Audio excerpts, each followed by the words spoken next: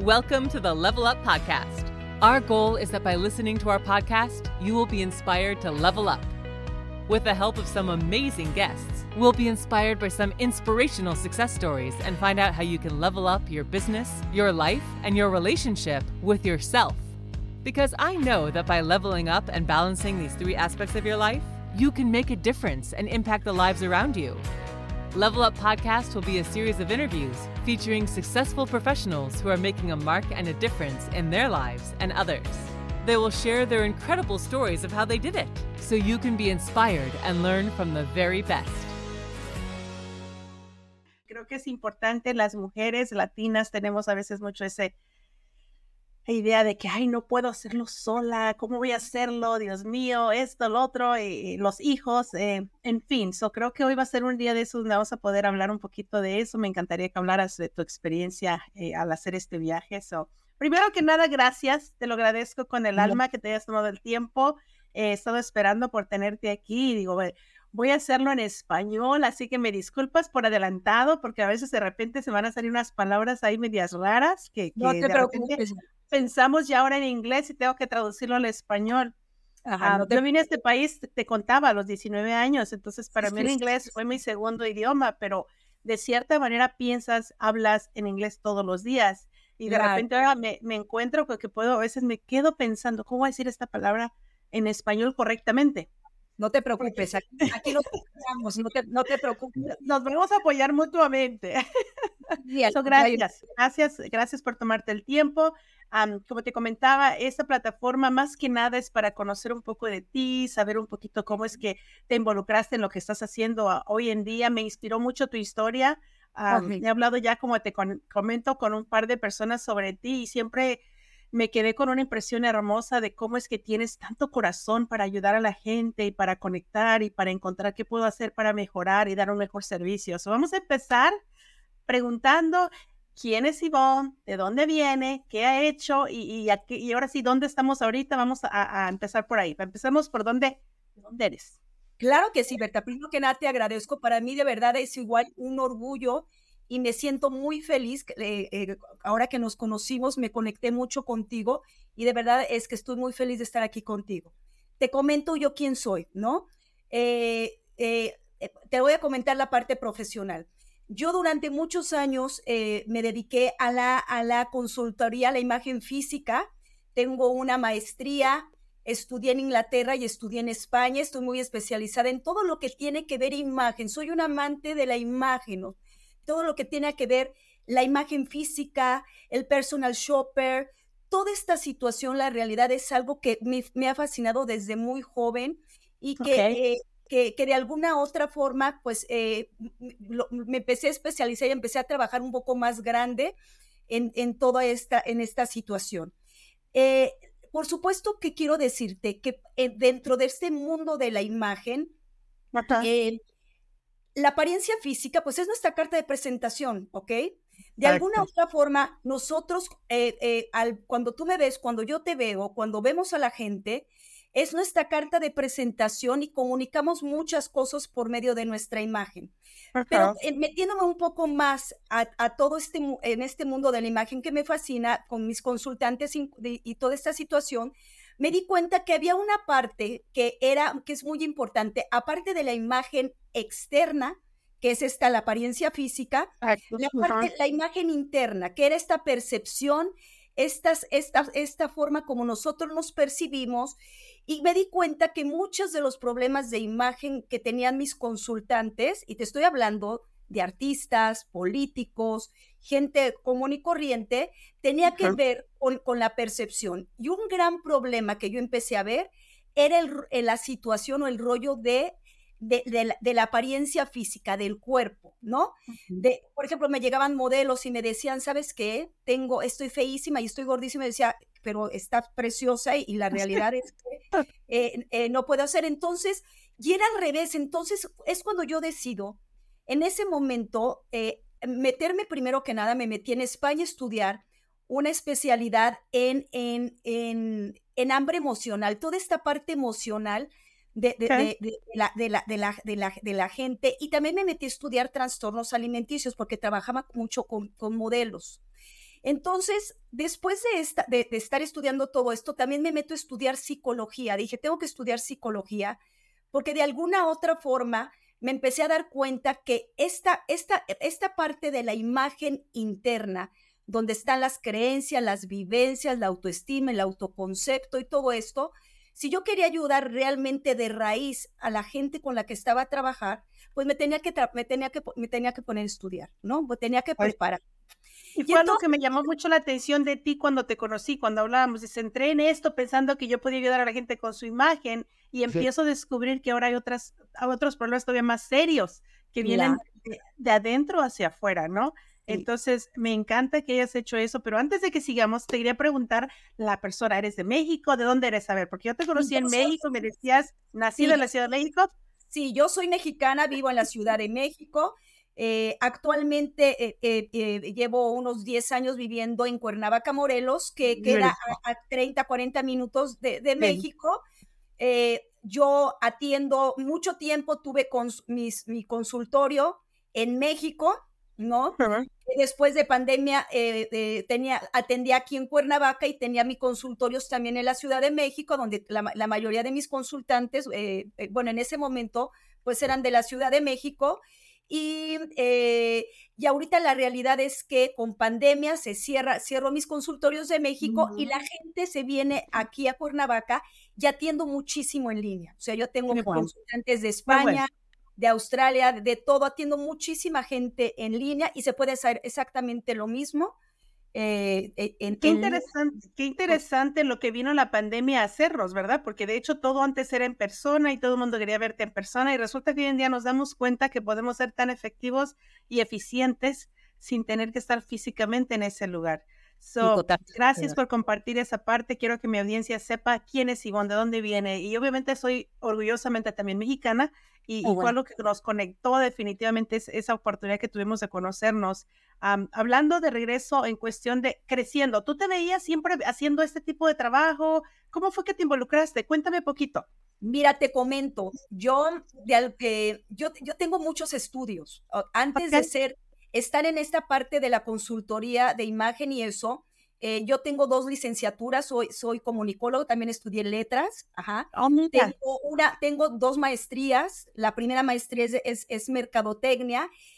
Me casé, tuve a mis hijas, pues me dediqué mucho tiempo al cuidado de mis hijas, Right. felizmente, te lo digo, muy, muy feliz, y dejé un tramo, dejé de trabajar.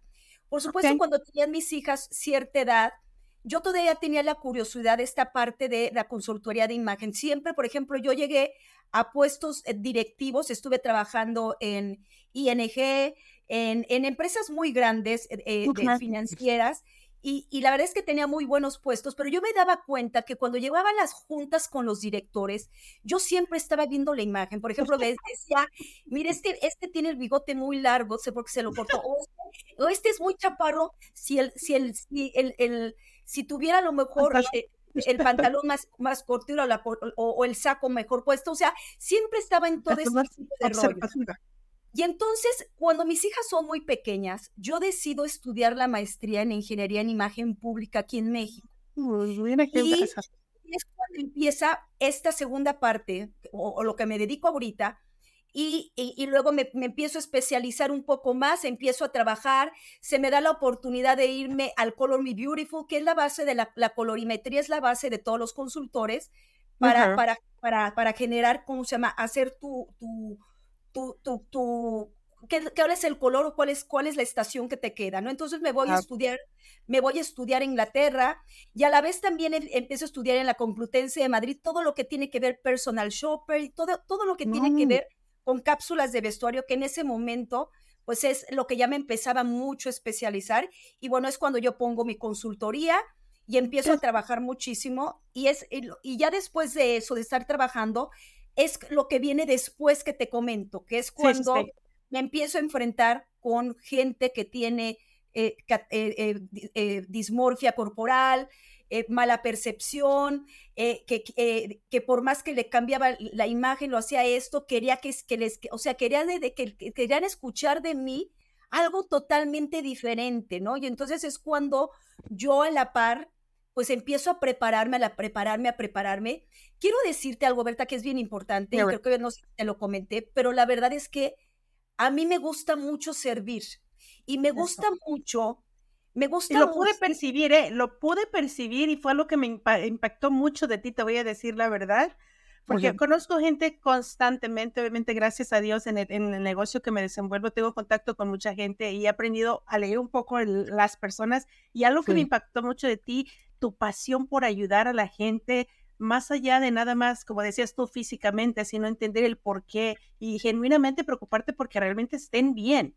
Y Claro. obviamente hablaremos un poquito más adelante de lo que ahora estás haciendo con los jóvenes, que fue algo que me llamó tanto la atención de lo que ahora haces. Pero ya, cuéntame un poquito. Cuando tú estás trabajando con alguien y te das cuenta que de repente, como dices, no es tanto físicamente su problema, sino es interno, psicológicamente, y están esperando que tú les des la respuesta mágica, ¿cómo fue que entraste en eso? Sí, mira, la realidad es que como soy un amante de la imagen, definitivamente yo agarré y dije, yo me voy a convertir en una psicoterapeuta de imagen que pueda ayudar a la gente de alguna otra forma a que realmente tenga un cambio de imagen interior y que se acepte, ¿ok? Entonces es cuando de verdad, eso te lo estoy diciendo, que lo empecé a hacer muy al principio, cuando yo estaba con cápsulas de vestuario y todo eso, y no tenía pues la preparación de psicología ni nada de eso. Dije, yo la realidad quiero ayudar a la gente, no solamente en la parte exterior, sino que realmente se sientan bien, se acepten, se quieran, que tengan una relación, una muy buena relación con ellas mismas. Y entonces ¿qué es lo que tengo que hacer? Por supuesto, que todo esto impulsado por los consultantes que en ese momento iban llegando, y entonces la verdad es que he estudiado muchísimo a la par de las situaciones que yo me he enfrentado con los consultantes, ¿no? Y entonces empiezo a estudiar trastornos alimenticios, todo lo que es hambre emocional, comienzo a estudiar todo lo que tiene psicología, me empecé con consultantes a darme cuenta que el rollo, por ejemplo, yo trabajo mucho y doy cursos y talleres de sobrepeso, dije, por supuesto, una persona que tiene un sobrepeso son duelos no resueltos, me meto a estudiar tanatología, a la par, empecé a estudiar mucho toda la parte de trastornos alimenticios, porque trabajaba mucho con gente del medio, que es modelo y eso, y entonces, de alguna otra forma, la gente se empieza a acercar a mí, las mamás principalmente, atiende a mi hija que tiene un trastorno alimenticio y no tengo la especialidad. Entonces me meto a estudiar la especialidad en niños y adolescentes. Esta carrera, trabajando y todo, me contactan de una clínica de adicciones y me dicen, oye, ¿sabes qué? Te queremos invitar para que veas toda la parte de los trastornos alimenticios, y pues por supuesto no estaba especializada en adicciones, y entonces me meto a estudiar adicciones y todo lo que incluye adicciones, que es familia, es trastornos de comportamiento, para finalmente trabajar en una clínica de adicciones y en anexos, que ahora ya también trabajo, pues de alguna otra forma estás trabajando con el dolor humano, o estás trabajando con gente que ha sufrido bastante y te tienes que preparar mucho, ¿ok? Porque fue lo que me llamó mucho la atención cuando tú me comentabas en nuestra plática anteriormente, decías, Berta, es que de repente al conocer a un paciente me empecé a dar cuenta que necesitaba ayuda en otra área, no era lo que ellos inicialmente venían a verme. Y a medida que eso fue pasando, tú te empezaste a preparar en esos terrenos cuando no era lo que inicialmente tenías planeado, pero que de alguna manera el destino, Dios, lo que querramos querer, te fue poniendo a estas personas en tu camino. Y me da tanto gusto lo que hablabas ahorita de las adicciones. Cuéntanos un poquito sobre eso, porque creo tanto en Estados Unidos como en México existe este problema tanto con los jóvenes y de veras quiero que nos quedemos ahí un poquito para que me hables de eso. ¿Cómo podemos tal vez ayudar a nuestros jóvenes? ¿Cómo podemos detectar cuando uno de nuestros jóvenes están pasando por algo como lo que tú me comentabas? Mira, te quiero comentar que lo que yo me he dado cuenta, cuando una persona, un adolescente, principalmente los adolescentes que están tan expuestos a En la adolescencia lo que van a querer es pertenecer a una sociedad, a sus iguales.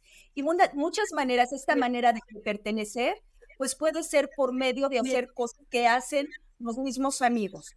Y si vivimos en un contexto donde a lo mejor hay problemáticas o hay situaciones, pues van a ser presa más fácil de las adicciones o de cualquier situación que les genere mucho daño y mucho sufrimiento a la larga. Entonces, de alguna otra forma, creo que la mejor manera de nosotros poder ayudar a nuestros hijos o a la gente que está alrededor es de verdad teniendo mucha comunicación y darles tus espacios. ¿Va? Ujú. Generalmente, Y eso es importante para los papás que nos estén escuchando. Obviamente, a veces estamos tan ocupados, pensamos que les estamos dando a nuestros hijos lo que necesitan, pero a veces no tenemos el tiempo para escucharlos y para sentarnos y decir, bueno, ¿qué te está pasando? Porque vivimos en esta sociedad, y hablo de Estados Unidos mucho porque volvemos a ser donde yo estoy en este momento, vivimos tan preocupados por las cuentas que estén pagadas, porque el trabajo, porque corremos de un lugar a otro y de repente se nos va lo más importante, que es ese tiempo con esos jóvenes, de escucharlos y saber qué les está pasando en el momento que les está pasando, porque a veces volvemos cuando ya llegan con una psicóloga, con alguien, cuando ya está en el problema y pudimos haber prevenido. A eso es lo que quería que tal vez nos des un par de ideas de qué podemos poner atención, tal vez los papás, o qué pudiéramos identificar como un potencial caso que está a punto de llegar o que ya lo estamos teniendo enfrente y no hemos ni siquiera identificado que estamos en medio de él. creo que el contexto que vive el niño en su hogar va a hacer que caigan las adicciones o no. Nosotros como papás creo que va a ser bien importante que le brindemos un espacio, pero que también seamos una sombra para los hijos. Tenemos que estar al pendiente de los niños, pero también les tenemos que dar su espacio. Nunca va a haber una adicción si no hay alguna situación que se esté viviendo en el contexto familiar complicada, ¿ok? Y te estoy hablando de miles de factores, Puede ser situaciones como la que me estás comentando, que estamos tan metidos en la parte material que a lo mejor muchas veces nos olvidamos, ¿no? O tratamos de cubrir esta parte, pero no estamos tan al pendiente. Pero también hay muchas cosas, situaciones, a lo mejor también los niños viven en un contexto donde los papás ya no se llevan bien, a lo mejor están viviendo violencia. O sea, realmente son muchos factores que influyen para que una persona caiga en las adicciones, ¿ok? No es algo muy sencillo. Y quiero decirte que esto va relacionado mucho con lo que estábamos hablando al principio, que tiene que ver con la imagen, porque estamos hablando de la autoestima de la persona. Un niño que tiene una baja autoestima, un niño que se siente devaluado, un niño que no se siente querido, un niño que se siente rechazado, un niño que se siente abandonado, pues es una puerta más sencilla para caer a la parte de las adicciones. Exacto, exacto. Y es tan importante, como hablabas tú hace un momento, de que sí estamos a veces tan preocupados por lo material que se nos olvida lo más importante, la relación con nuestros hijos y el tiempo que les estamos dedicando. So, gracias por enfatizar en esa parte. Ahora, hablando un poquito más de lo que ahora te estás dedicando a hacer, me comentabas cuando hablábamos sobre ese trabajo tan hermoso que estás haciendo, que es dedicarte a ir a ayudar a incluso jovencitos que están en hospitales, en cárceles, en todas estas cosas. Cuéntame un poquito de cómo está funcionando eso para ti ahora. Mira, la realidad es que sí me encanta ayudar. La realidad, al entrar yo a trabajar en clínicas de adicciones, por supuesto me abrió la puerta también a trabajar anexos y a trabajar en muchos lugares donde te acercas, trabajas con el dolor humano, ¿ok? Yo soy psicoterapeuta humanista, ¿ok? A mí no me interesa si tú eres un adicto, si tú eres un asesino, si tú eres lo que tú eres. Yo veo la parte humanista, yo veo qué te está pasando, qué sucede. Yo me voy hasta abajo de lo que le está sucediendo a esta persona que a lo mejor de alguna otra forma está generando un síntoma, que puede ser una adicción, que puede ser una enfermedad, que puede ser una baja autoestima, un sobrepeso, ¿ok? Entonces, yo trabajo mucho con toda la parte humanista, con las emociones, toda esta parte que de alguna otra forma En clínica no se trabaja, en clínica generalmente se trabaja, los terapeutas son más conductistas, ¿ok? Ajá, y yo trabajo más con la parte de las emociones. Yo soy total, a mí no me importa lo que si eres adicto a la marihuana o a cualquier situación, a mí me interesas como persona, qué es lo que estás viviendo, qué te llevó a eso, cuáles son tus necesidades, ¿no? Y entonces eso ha hecho que me acerque a ciertos lugares, ¿no? Tanto como cárceles, como hospitales. Estoy muy especializada en la parte de trastornos alimenticios, entonces realmente en hospitales trabajo toda la parte de los trastornos alimenticios, ¿no? Que también es un tema muy complicado, porque quiero decirte que Cuéntame un poco de esto, porque tú y yo hablamos un buen rato de los trastornos alimenticios, de por qué la gente de repente sin saber conscientemente estamos en este ciclo de que estamos pensando que es un problema cuando realmente es otro. Y tú me hacías un par de comentarios sobre tus pacientes y me quedé tan impresionada y dije, wow, es tan interesante este tema que lo tengo que traer a mi audiencia. Habla Sí. de un poquito de ese tema. Sí, mira, quiero decirte que los trastornos alimenticios es una patología. ¿Qué quiere decir? Imagínate que es algo psiquiátrico donde el objetivo final es tu cuerpo, ¿ok? Tenemos, es querer de alguna otra forma cambiar tu cuerpo porque no te agrada, ¿ok? Entonces, hay una gran variedad dentro del mundo de los trastornos alimenticios. Hay algunos no identificados, hay unos que pueden ser atracones, ajá. Está la anorexia, que dejas de comer, la bulimia, que de alguna forma comes, haces comportamientos compensatorios o conductas de altos riesgos. Y bueno, hay una gran variedad, pero el gran problema que tenemos en relación a la parte de los trastornos alimenticios Ujú. es que, pues sí te matan, ¿ok? Sí Claro. te matan. Es la segunda causa de muerte y ahora que pasó pandemia, bueno, esto se elevó de una manera potencial. Y desgraciadamente quiero decirte que hay dos rangos a donde, o dos sí, dos rangos que son muy importantes, que es el área de la adolescencia, y Ujú. también me di cuenta que eh, en los 40, 50 años, cuando las mujeres están pasando por la menopausia y están viviendo situaciones muy complicadas, ¿ok? Entonces, Wow. la realidad, los trastornos alimenticios sí es algo bien delicado, que se necesita un tratamiento integral. Yo no me Ok. puedo aventar todo, no creas que yo soy mago, no, eso se trabaja con un tratamiento integral. Yo veo la parte emocional, pero se necesita un nutriólogo, un doctor, la parte psiquiátrica, y que de alguna otra forma pues se pueda sacar de ese gran infierno, porque quiero decirte que es un infierno, y es un infierno que no, es una pesadilla tener un trastorno alimenticio, no te deja vivir, ¿eh? Ujú. Exacto, y creo que es importante tocar ese tema porque muchos jovencitos, obviamente, volviendo a la imagen, ¿verdad? Que se quieren ver de cierta manera y piensan que al dejar de comer o al entrar en este tema de ya, quiero verme mejor, empiezan a dañarse su Sí, cuerpo.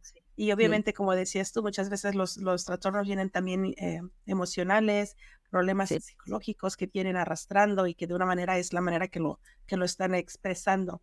O sí. llamar la atención, que es otra cosa que o hablabas ahorita tú de la psicología. Cuando hablas Mm. tú, yo busco la raíz del problema. En vez de nada más darle una solución temporal al problema, hay que buscar la raíz, de dónde vino, por qué se dio.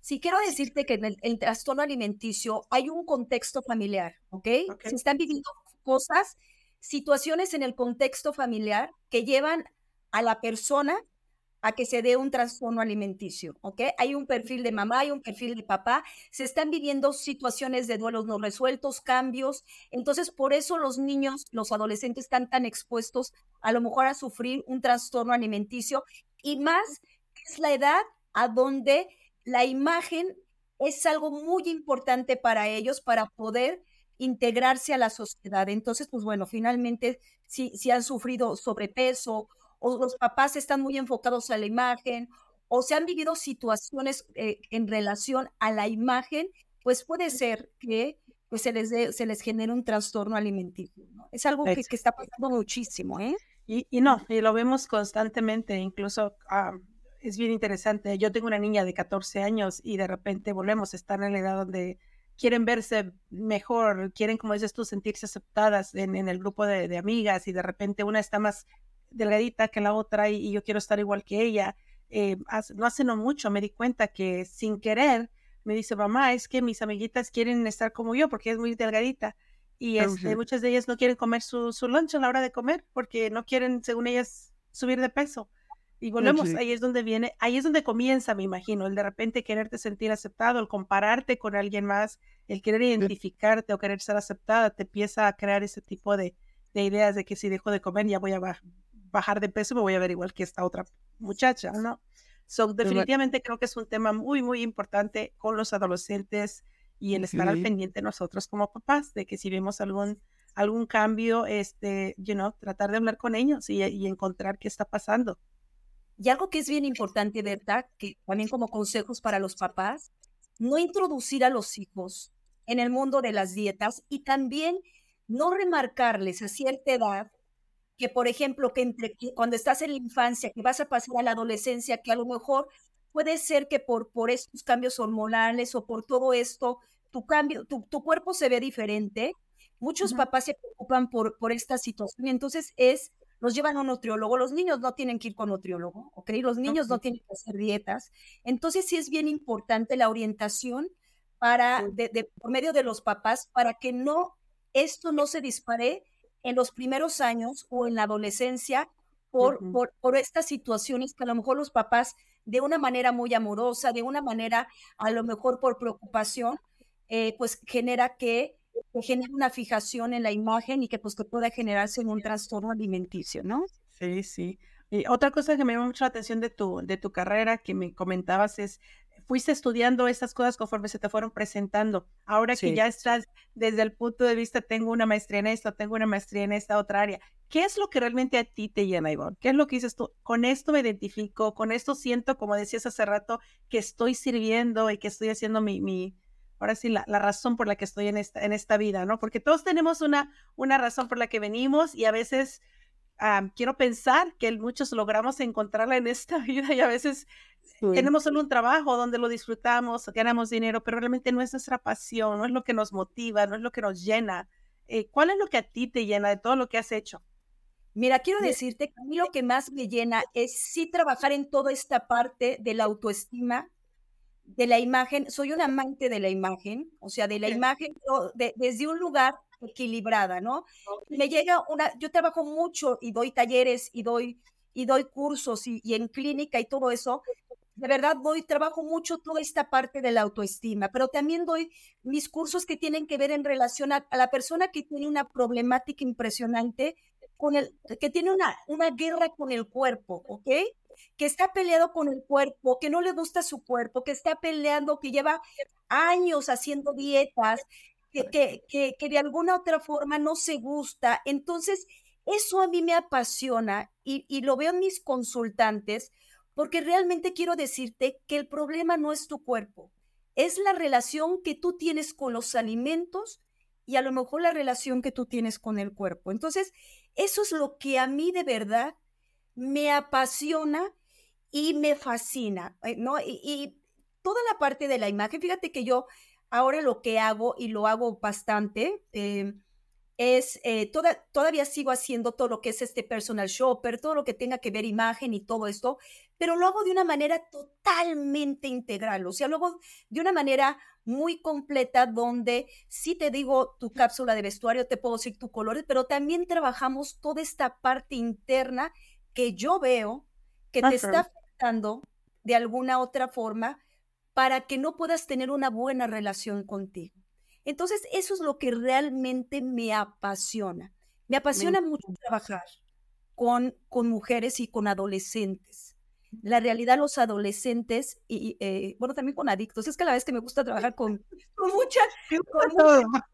sí, sí, la verdad es que me gusta mucho, pero sí estoy muy enfocada como a trabajar en el caso, por ejemplo, de los adictos que creen que están totalmente etiquetados, porque es gente muy señalada, es gente que el mismo contexto le dice cosas terribles y que tiene una autoestima bajísima. Entonces, el tú acercarte y decirle, a ver, la adicción es una parte de ti, pero tú no eres la adicción, ¿ok? Exacto, exacto. Entonces, toda esa parte, la verdad, a mí me apasiona, que tiene que ver con la imagen, que tiene que ver con la autoestima, que tiene que ser con conectarte, con quererte, con vivir de la mano de la vida, ¿no? No estarte peleando con, con estas situaciones que yo lo veo mucho en consulta Ujú, de no me gusto, no me gusta mi cuerpo, no me acepto como soy. Entonces, la realidad es que somos únicos e irrepetibles. exacto. Y, y tenemos que hacer un trabajo para aceptarnos quiénes somos y crear nuestro propio estilo. Porque, ¿qué crees? También tenemos una gran desventaja hoy en Ujú, día, todos, más los jóvenes, pero también los adultos. ujú. Las redes sociales, la Ay, no. comparación. Te iba a contar de eso, pero qué bueno que lo tocas. Vámonos, entremos en esa parte. A ver, Las ¿cómo redes eso ha sociales. afectado a tanto, como dices tú, a los jóvenes, incluso también a nosotros como adultos, ¿no? Claro, claro. Eso ha afectado de una manera, porque, ¿qué crees?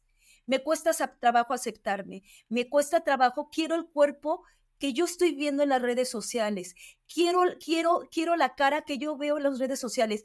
Y tengo aquí chiquillas de 14, 15 años ya con operaciones, con dismorfias corporales, con Oh my situaciones bien complicadas, porque no hay una aceptación, porque están, mira, todo el tiempo viendo, comparándose, y entonces no se pueden aceptar. Entonces, realmente ese es mi trabajo, eso es lo que yo God. disfruto, lograr trabajar con la persona, con el ser humano y lograr que se conecten, que se equilibren, que se conozcan, que se den cuenta. Si hay un sobrepeso, conocer las razones que logran ese sobrepeso. Si hay cierta situación, soy tanatóloga también, especializada mucho en imagen, gente que tiene enfermedades y que pues por alguna otra forma o pierden manos, pierden miembros, todo eso es trabajar con ellos para aceptar quiénes son, empezar a trabajar su realidad y eso a mí, bueno, me genera una emoción y me genera de verdad mucha felicidad. La verdad es que me genera sentirme muy bien, poder servir y poder acompañar a toda esta gente en este camino, porque es un camino que puede ser a lo mejor un poco largo, ¿no? Ujú. Pero sí, eso me genera porque ves gente que se transforma, ves gente que se acepta, ves gente, por ejemplo, en el caso del sobrepeso, que decía, no me veía al espejo, no me veo al espejo, y vas viendo cómo, pues sabes que ya salgo, ya no me importa cómo esté, Pues me claro, acepto, exacto, y el aceptarse. cuerpo se va modificando también de alguna otra forma cuando se van resolviendo conflictos, ¿no? Entonces, eso es lo que a Me mí me apasiona, Y me me encanta. encantó lo que contaste, la relación que tenemos con nosotros mismos. Y obviamente ahí es donde viene, again, lo que tú decías sobre aceptarte, decir, sabes que esa soy yo, soy única, no tengo que parecerme a nadie, no tengo que ser como nadie más y con mis defectos y virtudes, como dice la canción, ¿verdad? Me Sí, acepto sí, y sí. soy yo. Y cuando empiezas a quererte a ti misma, empiezas a descubrir de que, ya, a veces esas lonjitas las puedes trabajar, pero no tienes que por eso ya sentirte completamente fea, sentirte, que nadie te va a aceptar, que nadie te va a querer. Algo que tú y yo compartimos fue un poco sobre la idea de cómo quererte y también aceptar de que de repente tu etapa es esta. Ahorita soy mamá. Tú dijiste hace rato lo que me encantó. Me dediqué un tiempo a mis hijos. O sea, los niños estaban pequeños, me necesitaban. Ahora tengo la Claro. oportunidad de dedicarme más a mí. Ahora están grandes. Ahora puedo ya tomar tiempo y hacer esos viajes y ir a hacer estas otras cosas que a lo mejor por mucho tiempo hubiera querido hacer porque no era mi tiempo. Y Sí, yo sí, creo que sí. aceptando igual esas etapas que nos toca vivir y ahora sí que disfrutarlas hasta ese momento, ¿no? Aunque sea un poquito difícil cuando están chicos, que te gritas y corres. Yo hace poco me daba cuenta, digo, tengo 23, 19 y 14. Yo me recuerdo que hubo un momento donde yo corría, dejaba uno, dejaba el otro y recogía uno y dejaba el otro. Y ahora solo tengo una en casa y es como, oh, wow, ahora puedo respirar. Ahora Sí, sí, puedo sí. dedicarme más a mí. Entonces, encontrar ese balance. ¿Tú qué le recomiendas a alguien que viene y dice, sabes qué, me estoy volviendo loca, no puedo, mi imagen, mi peso, no me veo bonita? Y es porque están pasando a veces en ese momento. Sus niños tan pequeños están lidiando con otras cosas y es temporal. Y son parte de la vida, son duelos, son situaciones que se van viviendo. Y claro que, digo, tú y yo somos mamás y Ujú. tuvimos hijos pequeños, sabemos que hay un estrés cuando los niños son pequeños, un estrés fuertísimo. Las mamás se sienten desbordadas de alguna otra forma, se sienten descuidadas y eso, pero es un proceso. Creo que aquí también es bien importante que poco a poco, bueno, eso yo creo que también te lo da el tiempo, la madurez y todo eso, pero que sí, que, no se, que se dejen ayudar también, porque finalmente estás viviendo muchas veces situaciones de crisis y quiero comentarte que Dime. también cuando vives situación de mucha crisis puedes caer en una depresión o puedes caer Absolutamente. en situaciones que te pueden generar que cada vez te sientas peor y te puedes desconectar de ti, ¿no? Entonces, déjense ayudar. Creo que es importante que se dejen ayudar y dejarse ayudar. Nos podemos ayudar de miles de formas. Hay libros, la gran ventaja de la tecnología, de estos podcasts, de estos lives. Hay tantas maneras de dejarnos ayudar, pero sí no se lo avienten solas, ¿no? Porque de alguna u otra forma, eso hace que también nos desconectemos y bueno, se vengan muchas situaciones que más adelante se nos pueden complicar, ¿no? Entre ellos la salud, ¿ok? Exacto. Y volvemos a lo mismo, la salud. Si no tenemos salud, no tenemos nada. Tenemos, Al final del no, día, right?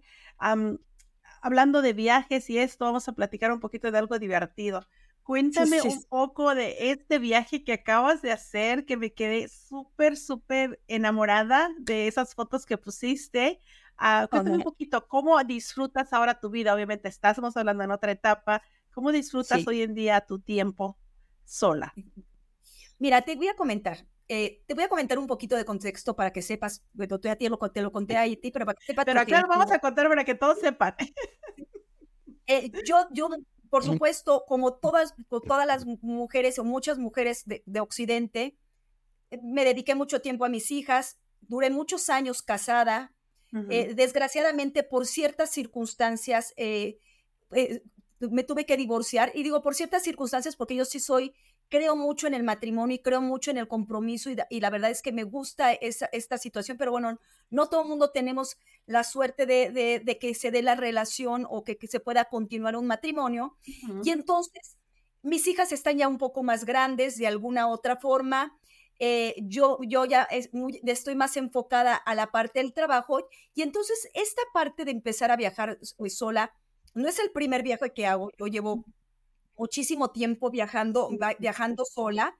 Nunca Ujú. lo había hecho tanto tiempo, porque te puedo decir, me aventé un mes viajando ahora Sí, sí, me sola. contaste, like, wow. Y, y de alguna otra forma se dio porque en este nuevo formato que tengo, donde estoy divorciada, entonces una Navidad le toca al papá de mis hijas, las niñas, y a otra me toca a mí, ¿no? El año pasado a mí me tocó con mis hijas, nos fuimos a España, estuvimos viajando para allá, y ahora que le toca a él, yo la realidad trabajo mucho, a Dios gracias tengo mucho trabajo y Ujú. trabajo, entiéndeme, digo, trabajo a veces de lunes a domingo, o sea, entonces generalmente mis vacaciones me las doy en diciembre, ¿ok? Que Ujú, es cuando baja okey. un poco el trabajo y a donde puedo disfrutar pues de mis hijas y de alguna otra forma pues no hay tanto consultante y eso. Entonces, desde principios de año planeo, dije, quiero irme a algo un poquito más espiritual, una experiencia un poco a donde haya otras culturas y todo, y entonces decido irme a Tailandia, a la India y a Dubái, ¿no?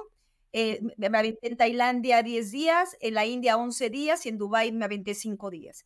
Entonces, fue una gran experiencia porque definitivamente me fui totalmente sola, lugares totalmente muy lejanos, culturas totalmente diferentes, donde te enfrentas para empezar, son países musulmanes. Ujú. Exacto, eso fue lo que más me llamó la atención.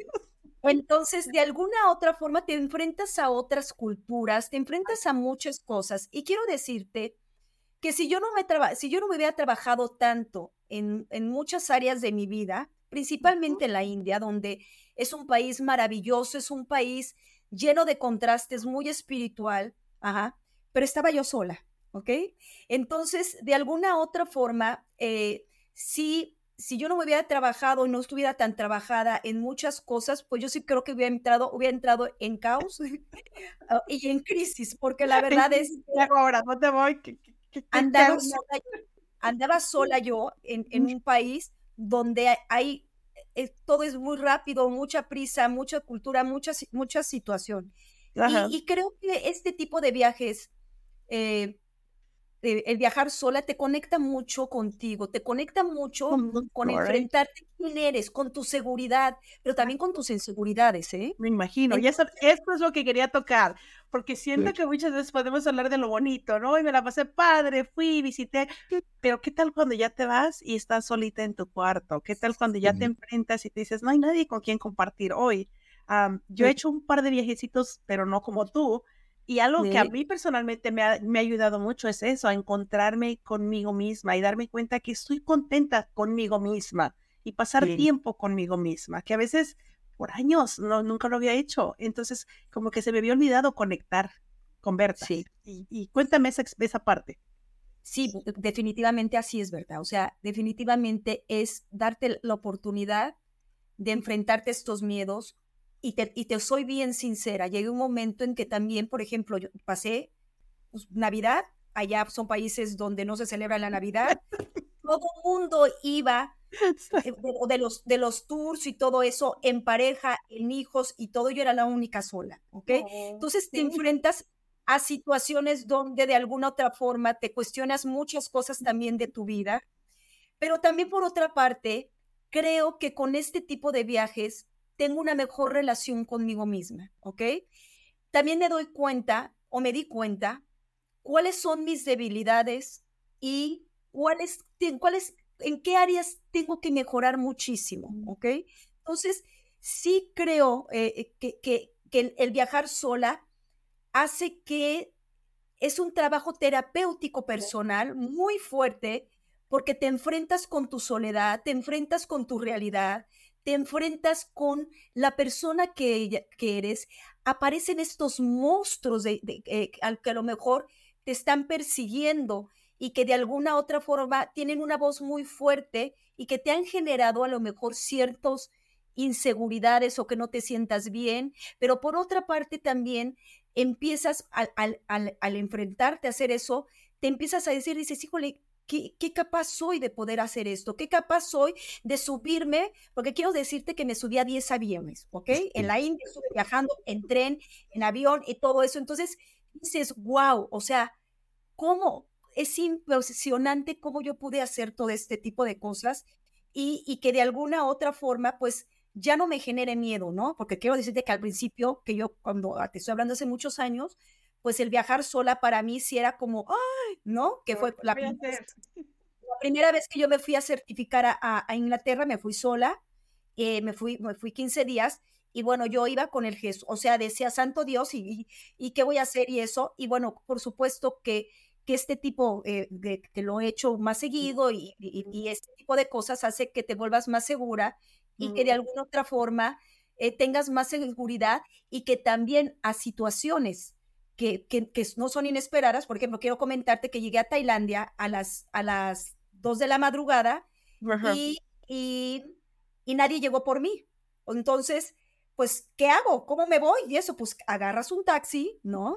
Y te vas a tu hotel y Exacto. resuelves lo que está pasando. Entonces, creo que es una gran experiencia que creo que si La se te brinda, recomiendas, se la recomendamos a todo mundo que lo intenten, que lo aprovechen si es que se les da la oportunidad de hacerlo, no tengan miedo. Yo creo que lo más bonito es poder descubrir que te quieres mucho, que te disfrutas a ti misma y que si no podemos querernos a nosotras mismas, ¿cómo podemos querer a otros?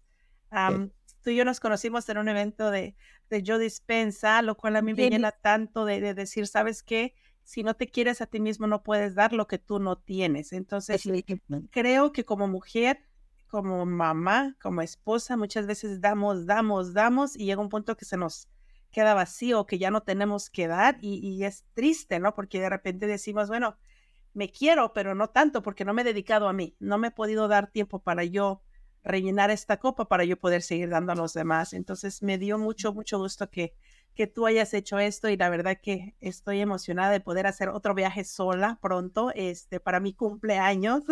hazlo, hazlo. Quiero decirte, Berta, que te vas a enfrentar y vas a te vas a ir una Bertha y va a regresar otra Bertha. O sea, Exacto. sí hay un crecimiento, sí aprendes, sí te enfrentas. Eso es lo que te digo, que de verdad, de estos miedos, estas situaciones que a lo mejor las traes muy atoradas. Muchas de las mujeres que yo conozco, porque creo que decirte que se me acerca mucha gente a decirme, yo quiero ser como tú, quiero viajar así, pero me da miedo. Ajá.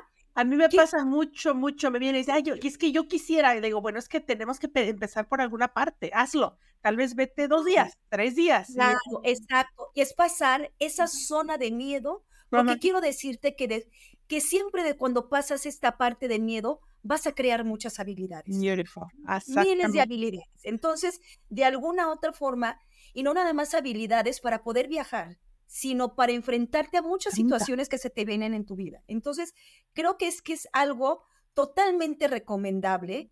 De verdad es que no pasa nada, ajá, y si llegara a pasar algo, tú vas a poder resolver todas las situaciones que se te. Sabes que yo tengo un lema que digo: "Sabes que no lo tienes que saber todo, pero tienes que tener la intención de hacerlo, y en el proceso vas a figurarlo. Vas a Sí, encontrar la manera de resolverlo si algo se te presenta".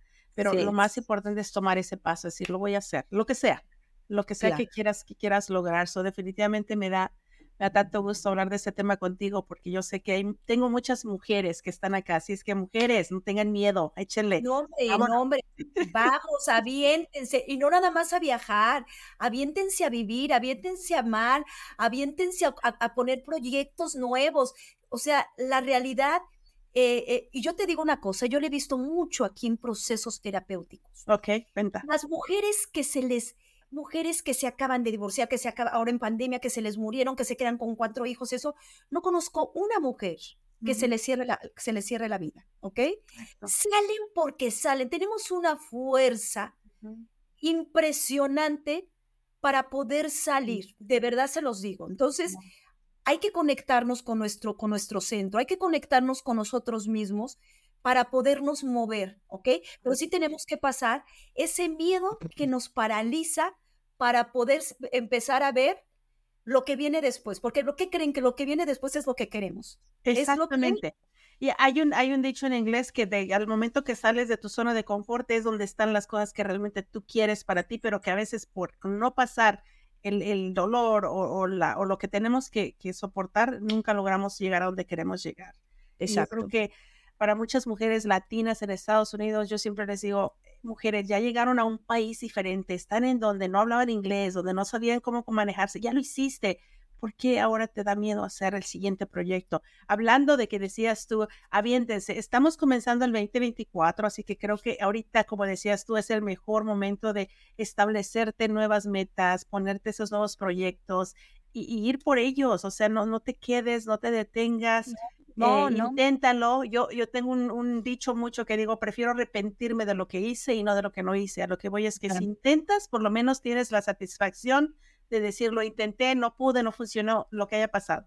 Pero si Sí, nunca lo intentas, siempre vas a tener eso de que lo hubiera, que lo claro, hubiera. ¿Y cuánta gente conocemos? Y me imagino que tú más que yo, porque tú trabajas en este ramo, de que hay gente que vive su vida siempre con miedos, esperando, y nunca toman la decisión de hacer un cambio o de ir por lo que quieren, y llegan a ser viejos y siempre existe el: "Ay, el sí. hubiera, si yo hubiera hecho esto, si yo hubiera hecho lo otro, si yo hubiera intentado", y desafortunadamente el hubiera no existe. Sí, y de alguna otra forma quiero decirte también, Berta, que muchas veces, digo, a lo mejor no todo mundo tiene el mismo contexto para poder hacer las cosas, decir, sí, me aviento. Ajá, Pero lo que yo les quiero decir a las personas que están viendo esto, a las ujú, mujeres, hasta a los hombres, a los que vean, déjense ayudar. Hay un gran mundo de situaciones y te digo que no tiene que ser un rollo terapéutico, un coach de vida.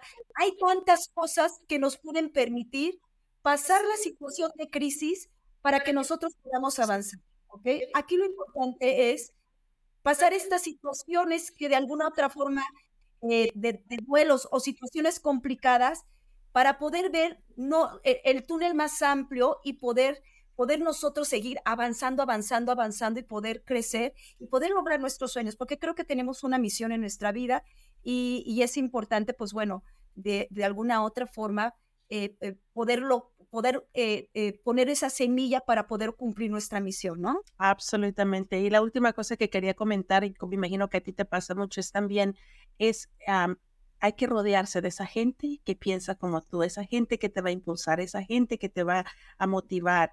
Sí. Encuentra tu círculo. Yo lo que les digo, mantén ese círculo de gente, de mujeres, de socios, lo que tengas, que te va a ayudar a seguir mejorando, a seguir creciendo, a seguir aspirando a algo más, porque a veces también el conformarte y el quedarte pasivamente esperando que las cosas lleguen, no van a llegar, así que tienes que ir y buscarlas. Sí, sí, sí. La realidad es que el contexto, el campo, es indispensable. Quiero decirte que el campo te impulsa o te enferma, ¿ok? Sí, Entonces, es algo indispensable. La gente con la que te rodeas, la gente que escuchas, la persona. Entonces, tu alrededor, tu red de apoyo, todo esto es algo, es de suma importancia para que tú puedas avanzar. Porque, ¿qué crees? Que si tú estás deprimida y te reúnes con pura gente deprimida, pues va a ¿dónde ser van a muy terminar? complicado que puedas avanzar, ¿no? Exacto. Entonces, aquí es importante que sí, de alguna otra forma, rodearte de un contexto donde la gente te impulse y te permita también y te ayude a salir adelante. Y puede ser, fíjate, no te tienes que encontrar al gran mentor, simplemente encontrar con alguien que conectes de corazón y con amor. Y eso puede ser los hijos, puede ser la pareja, puede ser Sí, las amistades. Entonces, no necesitas de alguna otra, bueno, a lo mejor sí necesitas, los que pueden, pues bueno, adelante, ¿no? Pero la sí. realidad es que no todo el mundo tiene los recursos, ¿verdad? Y tú hablaste, Para tú hablaste de algo hace rato que me llamó mucho la atención. Estamos viviendo una etapa donde existe tanta información disponible y aquí es donde tenemos que tener la habilidad de encontrarla, utilizarla. Como decías, los podcasts, los YouTubes, todos estos videos que como existen ahorita de ayuda para superación personal o ayuda de terapia y cosas. Existe demasiada información que ustedes pueden tener acceso si lo buscan sí, claro. y lo implementan y hacen y encuentran una manera de poder implementarlo, ¿no? Porque al final es eso bien importante. Toda la información del mundo puede estar ahí. Si no haces nada con ella, de nada te sirve. De nada te sirve. Entonces, pues bueno, mira, cada quien a su ritmo y a su tiempo. Ay, Algunas vamos más adelantadas, algunas vamos más atrasadas, pero eso no significa que las que van más atrasadas se tengan que quedar ahí. Habemos muchas mujeres que amamos a las mujeres y que les damos las manos y decimos, órale, sí vámonos. puedes, Sí, vámonos para adelante y nos ayudamos y nos apoyamos y exacto. nos fortalecemos y somos una red de apoyo, ¿no? Entonces, Una red de no, apoyo. no estamos solas, nadie está solo, ¿ok? Sí. Siempre va a haber alguien cerca de nosotros que de alguna otra forma nos va a echar la mano para poder salir adelante. Lo importante es que no se avienten estos procesos solas, y ¿Verdad? más cuando estamos en crisis, ¿no? Exacto. Pues muchísimas gracias. Se me fue el tiempo sin sentirlo. Ahorita estoy viendo aquí Igual, la hora. Oh my God, Dios mío, esto se me fue tan rápido. Disfruté tanto la charla contigo. ¿Algún consejo que quisieras darle a nuestra audiencia? ¿Un último pensamiento con el que los quieras dejar? Me encantó. Yo creo que podemos hablar tú y yo por horas y no vamos a terminar. yo creo que lo que yo he aprendido y lo aprendí con consultantes, en el viaje, en cursos y eso, siempre va a ser que tenemos el amor y que tenemos que estar conectados para que todo esto funcione muy bien con nuestro centro. Tenemos que estar conectados con nosotros. Y eso nos va a llevar tiempo, es un proceso, es algo de interiorización, es algo que tenemos que trabajar de alguna otra forma y le tenemos que dedicar. Pero creo que la parte central de todo siempre va a ser el amor. El Perfecto. amor va a ser el que nos va a abrir todo, el que nos va a permitir avanzar, el que nos va a conectar y el que nos va a dar otra calidad de vida. Entonces, pues Absolutamente. tenemos que enfocarnos, o la sugerencia sería, es siempre buscar el amor. Y el amor no te estoy hablando de un amor externo, te estoy hablando, puede ser de algo totalmente acá. Que me dedico y que estoy enfocadísima en el rollo de la imagen, pues es la parte modular del ser humano, ¿no? Entonces, creo que si nos amamos, si nos escuchamos, si nos respetamos, si somos bondadosos con nosotros, ajá, si de alguna otra forma nos perdonamos y trabajamos todo con la base en el amor, todo va a fluir, todo va a funcionar muchísimo mejor, ¿no? Muchísimas gracias.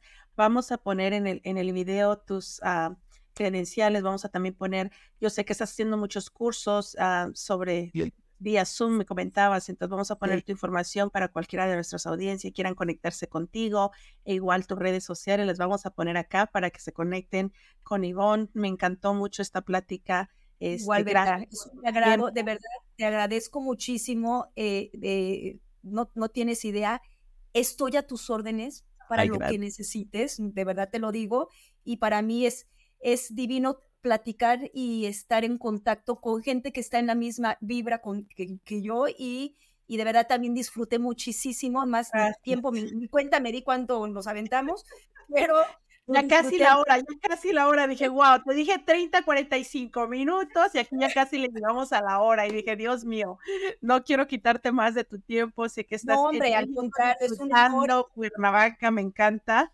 te mando un beso, gracias por todo. Muchos besos y la verdad es que para tu audiencia y todo, pues también lo que se necesiten en relación a todo lo que es la imagen o todo lo que tenga que ver este rollo de interiorización, toda esta parte que tenga que ver con autoestima y eso, pues bueno, por supuesto, estoy también para... De hecho, vamos tú y yo, te lo dije, a trabajar de alguna manera juntas, así es que he estado pensando y por ahí tengo un par de ideas que quiero compartir contigo, pero fíjate, que vamos a hacer algo, yo sé que Dios nos puso en el camino por algo, yo sé que en la vida no existen coincidencias, nunca siempre por algo conectas con alguien y creo que la conexión contigo fue instantánea, me encantó y gracias por estar aquí hoy. Nos vemos, nos vamos a mantener en contacto y vamos a ayudar a nuestras mujeres latinas, a nuestros jóvenes y definitivamente hacer una diferencia, porque estamos aquí para eso, para hacer una diferencia. Totalmente de acuerdo, estamos para ayudar y para servir. Entonces, cuenta conmigo y te mando un besote y muchísimas gracias y besos a toda tu audiencia, ¿va? Claro que sí. Thank you for listening to the Level Up Podcast. You can subscribe to the show on iTunes, Spotify, or anywhere else podcasts are found, so you'll never miss a show. While you're at it, if you found value in this show, you can leave a 5-star review on iTunes. Or if you'd simply tell a friend about the show, that would help us out too. Until next time, we hope you level up.